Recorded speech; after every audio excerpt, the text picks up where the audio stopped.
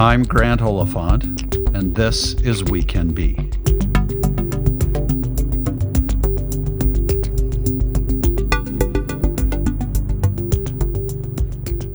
Today's guest is someone who, unbeknownst to her, played a significant part in the direction of this season of We Can Be. As we approached season 4 of the podcast earlier this year, we were in the midst of a volatile national dialogue about the pandemic and what at the time, and still today, seemed to be pretty much everything else. With that in mind, we decided that we wanted to get to know those who are doing solid and often groundbreaking work in bridging divides and finding common ground. The work and writings of Jen Hus Rothberg played into that decision, and I am beyond pleased that she is joining us today. Jen is Executive Director of the Einhorn Collaborative, a nonprofit foundation dedicated to addressing America's crisis of disconnection by increasing opportunities for empathy and civility. She's doing that not only in her work with the Collaborative, but also as a co-producer of the documentary feature film The Antidote, which centers on the moving stories of real-life people who are making the intentional choice to lift others up. She is backing up her advocacy for empathy and kindness with science and a thoughtfully constructed long-term plan to help us all reprogram ourselves to get along better. This is a conversation that we all need to hear. Jen, it's so wonderful to have you on the podcast. Thank you for being here. It's great to be here, Grant. Thank you so much. Let's talk a little bit about the Einhorn Collaborative and where you work and what you do. Can you tell us a little bit about Einhorn? Einhorn Collaborative is a nonprofit family foundation. It's David Einhorn's foundation that has a mission to upend what we call the crisis of connection. And Einhorn Collaborative is a relatively new foundation. It is an evolution of the work that I'd done over the past decade with David. And we then took some time to reflect, really after the 2016 election, what's needed of us most right now after we had been doing some deep work. And our mission had been, we used this language of helping people get along better. And in 2016, we realized, well, it's a whole lot more than that. It's just a whole lot more than that. This isn't just about people not getting along. And we started to ask the question, what really is going on? And that's how we arrived at not just the change we wanted to see in the world, but the problem that we feel we're up against, which is what we're calling a crisis of connection. That the isolation, loneliness, polarization, partisanship, afflictions of and addictions of despair are a piece of what we believe is really foundational to missing in people's lives, which is healthy human connection, which is what I would call our oldest technology as a species. The thing that makes us our best as individuals and our best as a collective. Your description of the crisis we face as a crisis of connection is powerful to me and is making me think differently about the crisis of division. But I'm going to ask you a question about the crisis of division, and then we'll come back to the crisis of connectivity. Just this past summer, U.S. News and World Report shared that out of 17 countries surveyed, the U.S. had the highest percentage of poll respondents saying that they felt their society was more divided now than it was prior to the start of the pandemic. The Pew Research Center data cited in the story found that 88% of Americans who responded felt this way, so extraordinary. I'm curious if you were surprised by those statistics and what they mean to you. I don't think anyone would be surprised by hearing those statistics. And the way I think about this, though, is that while that is a perception of how we feel, it is an incomplete story of who we are. I'm a big believer, not because it's my own belief, but research really demonstrates this. And you and I have spoken about Rutger Bregman's work of the stories we tell ourselves of being divided, or the Lord of the Flies version of who we believe we are as a species, further perpetuates behavior and validates behavior and validates stories that reinforce that story over and again. And if we were to flip that story when we actually look, and I think he said something, it's like 700 different studies of human behavior demonstrates that we are collaborative, we are compassionate, we are not that worst version of ourselves. Rather, when we're put under that kind of potential crisis of faith of how we're going to engage with one another, we're compassionate and we're kind and we treat other people the way we would want to be treated. And yet we don't tell that story. We don't tell the story that Eric Klinenberg writes about the heat wave in Chicago. The communities that fared well were the ones that knew their neighbors. We don't tell the stories that Rebecca Solnit writes in her book, A Paradise Built in Hell, that in crisis, people find their way to one another and they actually don't just do what's in it for me. They actually look out for those around them. That is who we are too. And if we were to tell ourselves more, I have a big belief that we would shift the stories we tell ourselves of who we are. Like it's perpetuating itself. I really appreciate you mentioning Rutger Bregman, who is a Dutch journalist and historian who wrote a book called Humankind, and it's brilliant.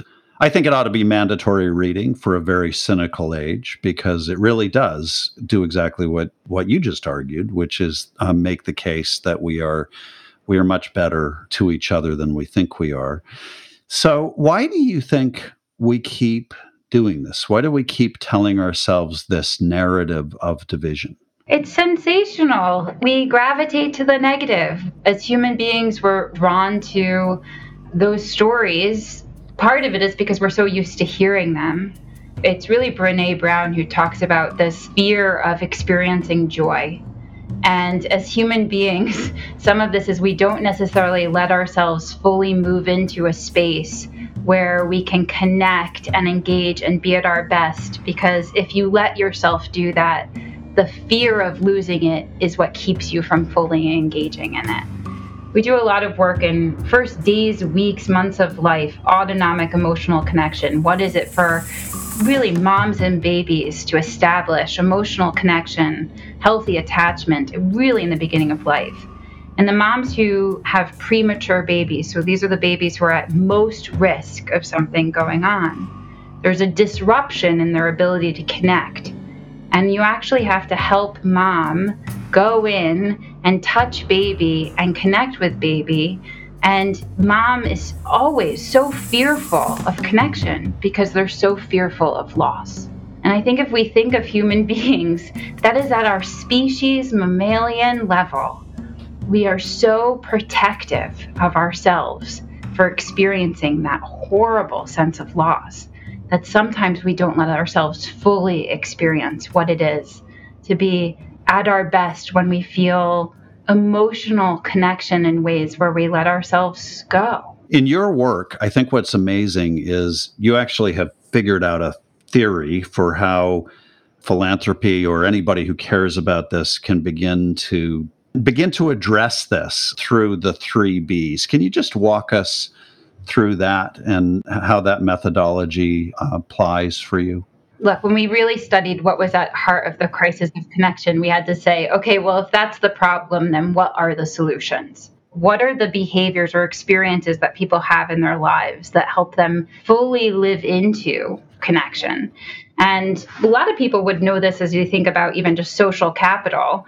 But social capital breaks down into these 2 buckets of what people call bonding, which is deep, tethered, nurturing relationships with people like you, which is where we talk about parenting and your early first relationships. When your needs are met by another human being, that is what actually helps you trust others later in life. So bonding, building relationships with people like you, absolutely essential. Then the idea of bridging is that we actually also have to build healthy relationships with people who are not like us. And here in this country that we live in, this multi-faith, multi-ethnic, multi-racial democracy, it is that much more essential that we have the kinds of experiences, human connection, deep relational trust with people who are not like us. And then the 3rd B was when we looked at these two critical, what I would call developmental aspects of a human being's life, bonding and bridging, we also recognize that we're in this broader culture that we also have to shift. We believe actually that there are communities that are demonstrating that we can come together and be in community with one another. And that's what we started calling building, which is about building a culture of relationalism and pluralism. Relationalism speaks to our bonding work, and pluralism speaks to our bridging work. So let's take each of these three for a moment and just talk a little bit about each one. Bonding, which you describe as being a process of connecting with people who are like you. I don't think we would be feeling the sense of disconnection that you're describing in our culture if that process of bonding were going well.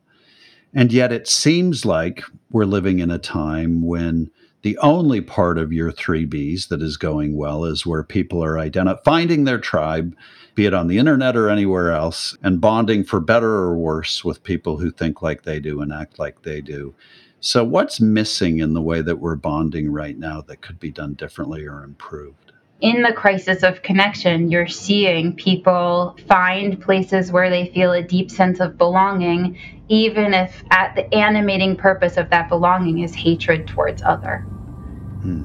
They're longing for a place where they feel seen, heard, and valued, where they're part of something bigger than themselves, where they feel that they can contribute. We need to upend that if at its core the purpose is to win at all costs and hate another, that is not successful in our book. So, look, our bonding work really focuses on that very early childhood space. There's a concept called autonomic emotional connection. Moms and babies, parents and children, babies and caregivers in the early moments of life develop autonomic is another way of saying almost automatic.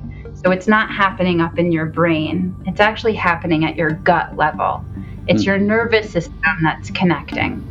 And you can develop pathways for how you create mutual calm with another human being. And we have learned that by doing that very early in the research, by putting moms and babies together who one is experiencing some form of crisis through co-regulation, that together, that unit, both thrive and become healthier because they're reliant on each other to mutually calm.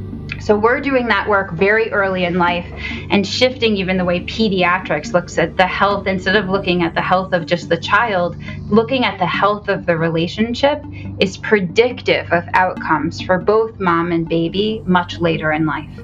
And our hypothesis, and this is the question, I'm sorry it takes a bit to get to, but the hypothesis is that if you can very early develop the autonomic emotional connection where you can create mutual calm with someone early in life, then the research demonstrates that your ability to do that with other people is much easier, much faster. It just becomes part of who you are. That brings us to the second piece, which is the piece that gets all the attention these days, I think, because it's about us connecting with the other, the person who's different from us, how we actually figure out how to bridge those divides.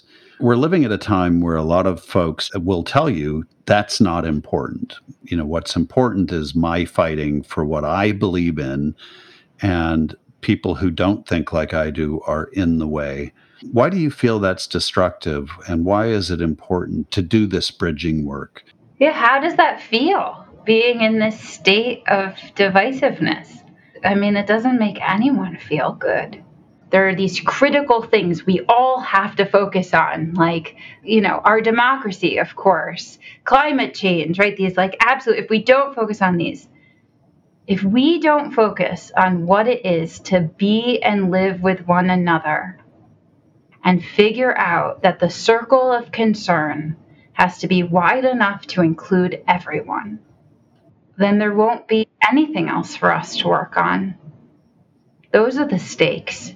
But when we think holistically that this is a shared pursuit that all of us have to contribute towards and all of us have to be a part of, and all of us deserves good intentions to assume the best, And I'm not saying that everyone is the best actor, but I think the majority are.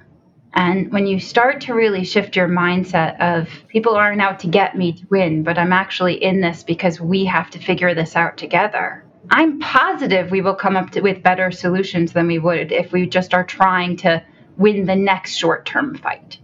So if I have healthy relationships with people who are like me and respectful relationships with people who are different, then perhaps I'm equipped to start on your third B, which is about how to create the sort of society that fosters this, right? And this is your notion of building. Why is it important for our culture to embrace the notion of cultural pluralism at a time when we really are locked, I think, in battle over ideological purity and having a sameness of ideology and opinion? Because that was the promise that this country was to be that never was, but can be. And it requires us to recognize that the difference of opinions is the very thing that's going to help us realize the possibility of what we're after. And Eric Liu, who spends a lot of time, and I know you probably know Eric. I do. He's terrific. So listen to an Eric Liu civic sermon for a couple minutes and feel inspired about what role you play, whoever you are listening, in creating and shaping the culture and the world in which we want to live in.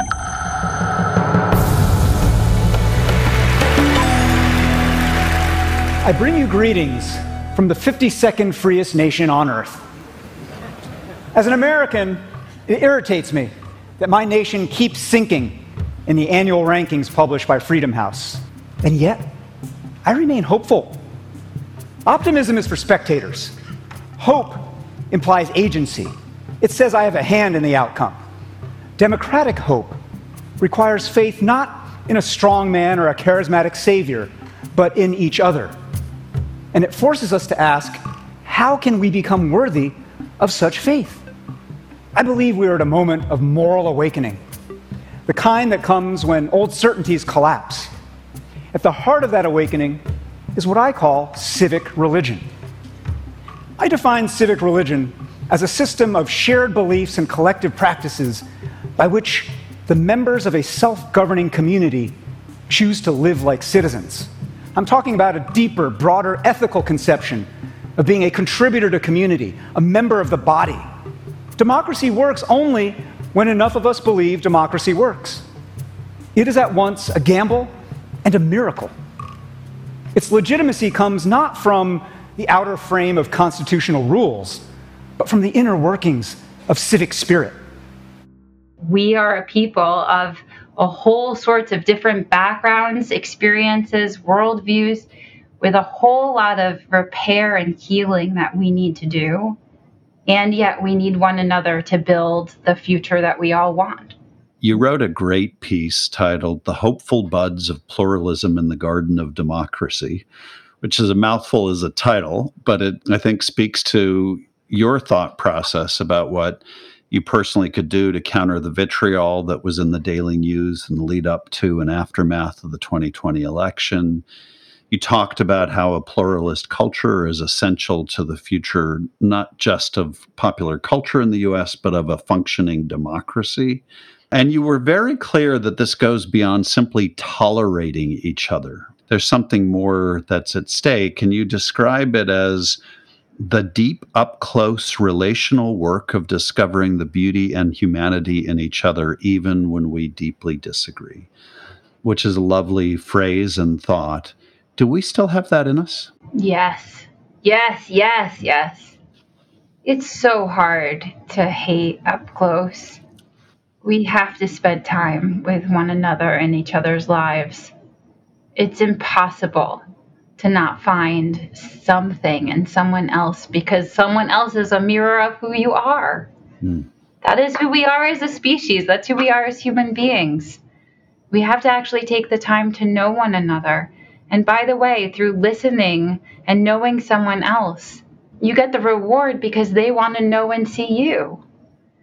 The very act of being an active listener and hearing someone else's story is the best gift we have as human beings.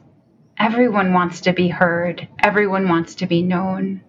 And taking the time to do that, to actually feel seen, feel heard, give that gift to someone else, it's impossible not to find humanity in one another.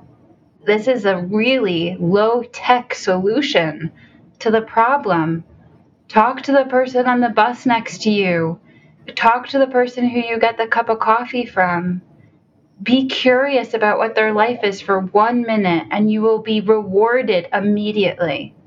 We assume people are too busy for us, and yet we're longing to feel seen and connected with. There's actually a science to all of this, especially in the field of psychology and the exploration of what happens to our brains when we make connections or when we don't. How important is it to have that scientific understanding of what's going on in our brains when you speak to people about bonding, bridging, and building? It depends who you ask, Grant. I think there are many people who need to be convinced with the science, and there are many people who need to be converted through story. And I think about science and story as two critical ways in to build the culture. And we need to meet human beings where they are. Some are moved through story and see themselves in that and realize, yes, oh, that's me. We do a lot of work with StoryCorps. But when you listen to a 3-minute snippet of two human beings finding one another and connecting, especially across difference, contact theory demonstrates that it actually ripples to how you feel about people as a result of listening to someone else having that connection. And so that story, that works for many people. Say a little bit more about contact theory and why seeing other people connecting is good for us. Yeah, contact theory is actually that when we build relationships with people, especially those who are not like us, it changes the way we feel about that entire group of people. And unfortunately, one of the things that is getting in our way is that we are immediately focusing on an individual's group identity when we get to know them, as opposed to who they are as an individual. And yet, when you build that human connection with someone of that different category, it can shift and shape how you feel about all other people who identify with that group. So contact theory is crucial because it upends a stereotype that you have about a category of people by finding common humanity with someone of that group. I want to make a change, and I want our generation to be an aspect of that change. Putting time and practice into family, love, being a good neighbor.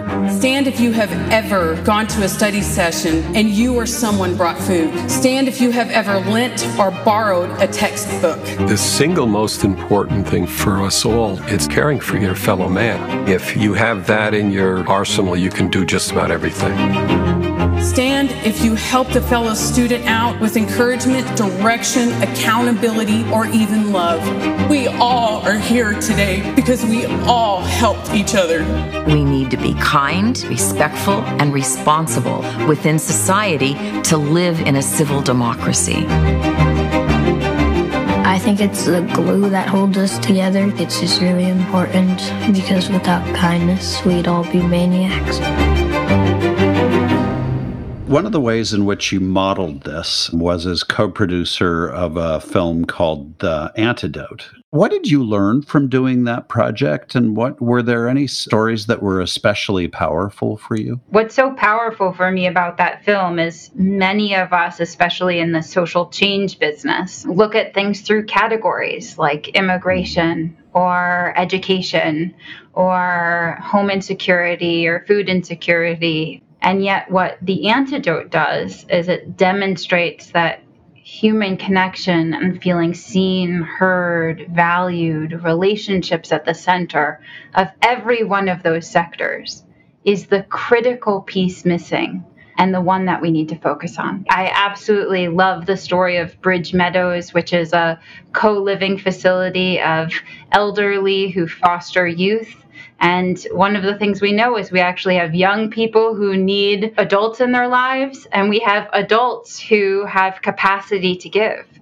And human capital is one of these very under-resourced, underappreciated things we have. We need one another. So you put these two groups together and they thrive because they need one another in both of their lives. The mutuality, the reciprocity, the relationalism is what actually helps both young people and the older people. And all of our work really looks at relationships being the unit of change. Forbes magazine, I think it was, observed about The Antidote something that I thought was true as well, which is that the movie pushed back against the idea that being kind is weak. And similarly, I think we have in our culture a sense right now that relationships are kind of weak. Coming from where I do, there's been a lot of mockery of Mr. Rogers in national media because he's kind and he expresses so much faith in relationships. And some people see that as not the issue of the moment. How important do you think is it that we reframe the way we see kindness and the way we see relationships so that they are modern virtues again, instead of these weak abstractions that it's easy to dismiss? We need Mr. Rogers now more than ever. So I'm indebted to Pittsburgh and all that you have done to lift up and advance his worldview. I'm constantly seen as the one with the squishy soft stuff. And I get oh, that's so nice what you work on. That's so nice. The thing I just keep pointing people to, and every time I talk to people about our work, and if you really get into the heart of it, they find that in themselves, it's what they're longing for too. This is not a performative virtue of acting kind. We are not asking people to act a way. We're asking people to be a way. It is a way of being. It is a way of seeing each other. It's a way of valuing our connections with one another and how we live and move through life.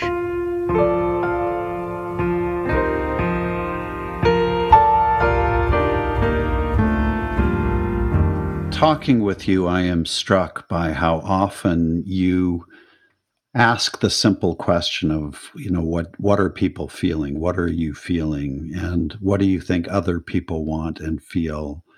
Questions that we're not naturally driven to ask, it seems, right now. But it's a simple level of introspection. It's disarming, actually. When I hear you say it, it's like, oh yeah, why don't we ask that question more often? It reminds me of the piece that you wrote about having COVID early in the pandemic, where you told a searingly honest story about what it was like to be ill for 18 days in the early days of the pandemic, and also used it to reflect on what it must be like to be another person.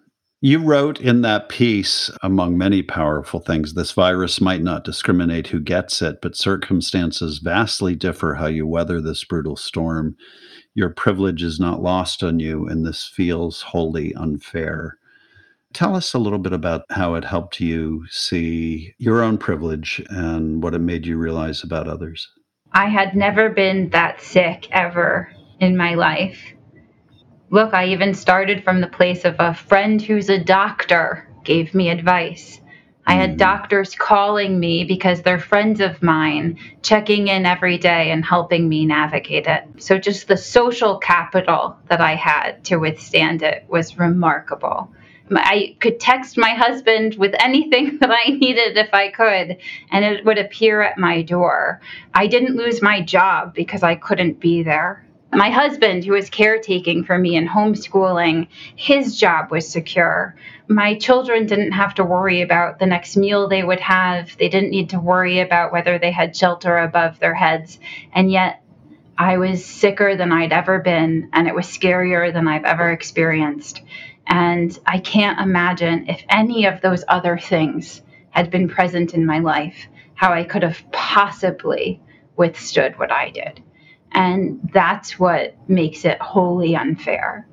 My bottom doesn't come even close to what it is for so many others who experience on the regular the level of vulnerability or disaster or crisis And that's what feels crazy unfair to me. If this is so hard for me, given everything that I have, I can't even put myself in the shoes of what it would be like if some of that were ripped out from under me. For people listening to your words and who are inspired to want this, to tap into what they're really feeling, like you've suggested, and to want more of a capacity in their lives to tap into kindness and to build compassion, to create that pluralistic society you're describing, or just have the healthy bridging and bonding that you've also described. Where do we start? You can do it right now. Hang up the podcast. If you're listening still, thank you. But whoever's right next to you, make eye contact and say hello and help them feel seen and heard in this world right now. And know that whatever it is they're carrying is likely heavy, just like you. It's amazing when we open ourselves up and allow us to talk about our connections with one another, what comes forward. It changes everything. So what do? Express emotion. Be fully present. Really listen. Put away your phone. They're all things we have the capacity to do. It's very hard. If you were to ask people in my life, this is a daily exercise that I have to constantly remind myself and practice to do too. There is a sense, I think, in our culture that we're trapped by technology, that as a result of technology, we're losing the capacity to connect as human beings. Do you buy the idea that we're losing the capacity? Is it a use it or lose it thing? I don't think we're losing the capacity. I think we just need to be reminded that it is inherent and core to who we are. There are disruptions and forces and trends that are getting in our way. And if we can remind ourselves that this is what we long for, that we're inherently built to be relational and interdependent social beings who want to feel seen, heard, and valued, that we are better when we're together, then that reminder should be enough to disrupt some of those trends and forces. I really believe that. A use or lose, we're a very old species. I don't believe that this is core to our technology of how we're wired. You come into the world wholly dependent on another human being. You can't walk your foot, you can't talk, you can't feed. You are relying upon someone else. That is not going anywhere. I'm reminded of a quote from Margaret Mead, who was asked, what was really the beginning of civilization? And I think she tells this story of fossils that are found of a femur that had obviously been broken but had repaired. And she says that was the marker of the beginning of civilization, because you know that if you broke a leg and there were, all of these different things that could come and you couldn't walk, could eat you, or you would die or starved, someone helped that person. Someone lifted them up and took them somewhere and took care of them. That is who we are as a species. That is our civilization. Literally gives me goosebumps to hear that story and hear you recount it. Jen, the name of this program is We Can Be. How would you complete that sentence? We can be what? We can be there for each other in ways that we all long for. I hope that you'll remember, even when you're feeling blue, that it's you I like, it's you yourself, it's you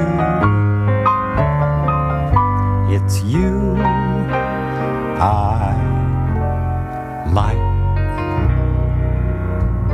Jen said, this is not a performative virtue of acting kind. This is a way of being kind. I believe we can be the way. I share that belief. And I also share Jen's belief that being kind and striving to build genuine relationships with others who at first pass seem miles away from who we are is not weak. On the contrary, it often takes enormous strength to go against what we have been programmed to do and feel, especially against a national media backdrop that elevates conflict in an often endless, repetitive cycle of negativity. Jen and the Einhorn Collaborative have the strength and fortitude to do this work with impressive energy, and they're backing it up with science, data, and an intuitive sense for how important it is for both our personal and collective health, and perhaps for the survival of our democracy, founded in no small part on a belief in the common good. Jen believes that while we have the ability to understand ourselves and others and relate positively across differences, we have been programmed to stifle that instinct. As she said, there are disruptions and trends and forces getting in our way, and all we have to do to break through is remind ourselves that we are inherently built to be relational, interdependent social beings. Jen is a vibrant reminder of that promise we each hold, to have the strength to be caring and to not simply act kind, but to really be kind. She knows we can do it, and so do I.